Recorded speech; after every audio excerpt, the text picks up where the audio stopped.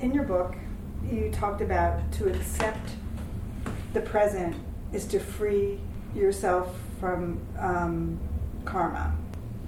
Well, the moment you begin to consciously live your life in the present, you really have let go of the whole fantasy world of living. All the Maya just vanishes. The present is basically the only thing that we truly have.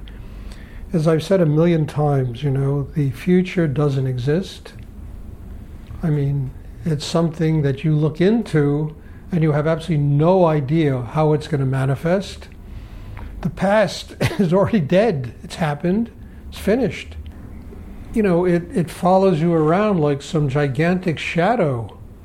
And in that shadow world, there's guilt, there's fear, there's insecurity, there's anger, there's revenge, there's all kinds of stuff that lives in that shadow world of the past that cripples us and keeps us from living in the present.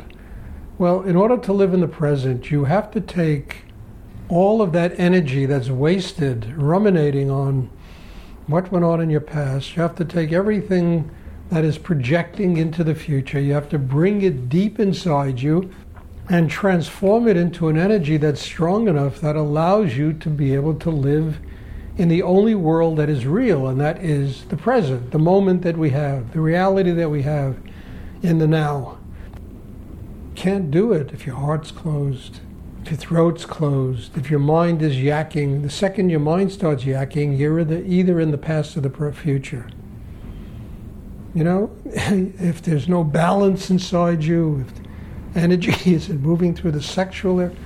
In other words, to live in the present, you have to open the entire chakra system. And it has to be opened in a way where there really is permanence in this opening that allows you to live your life in the present.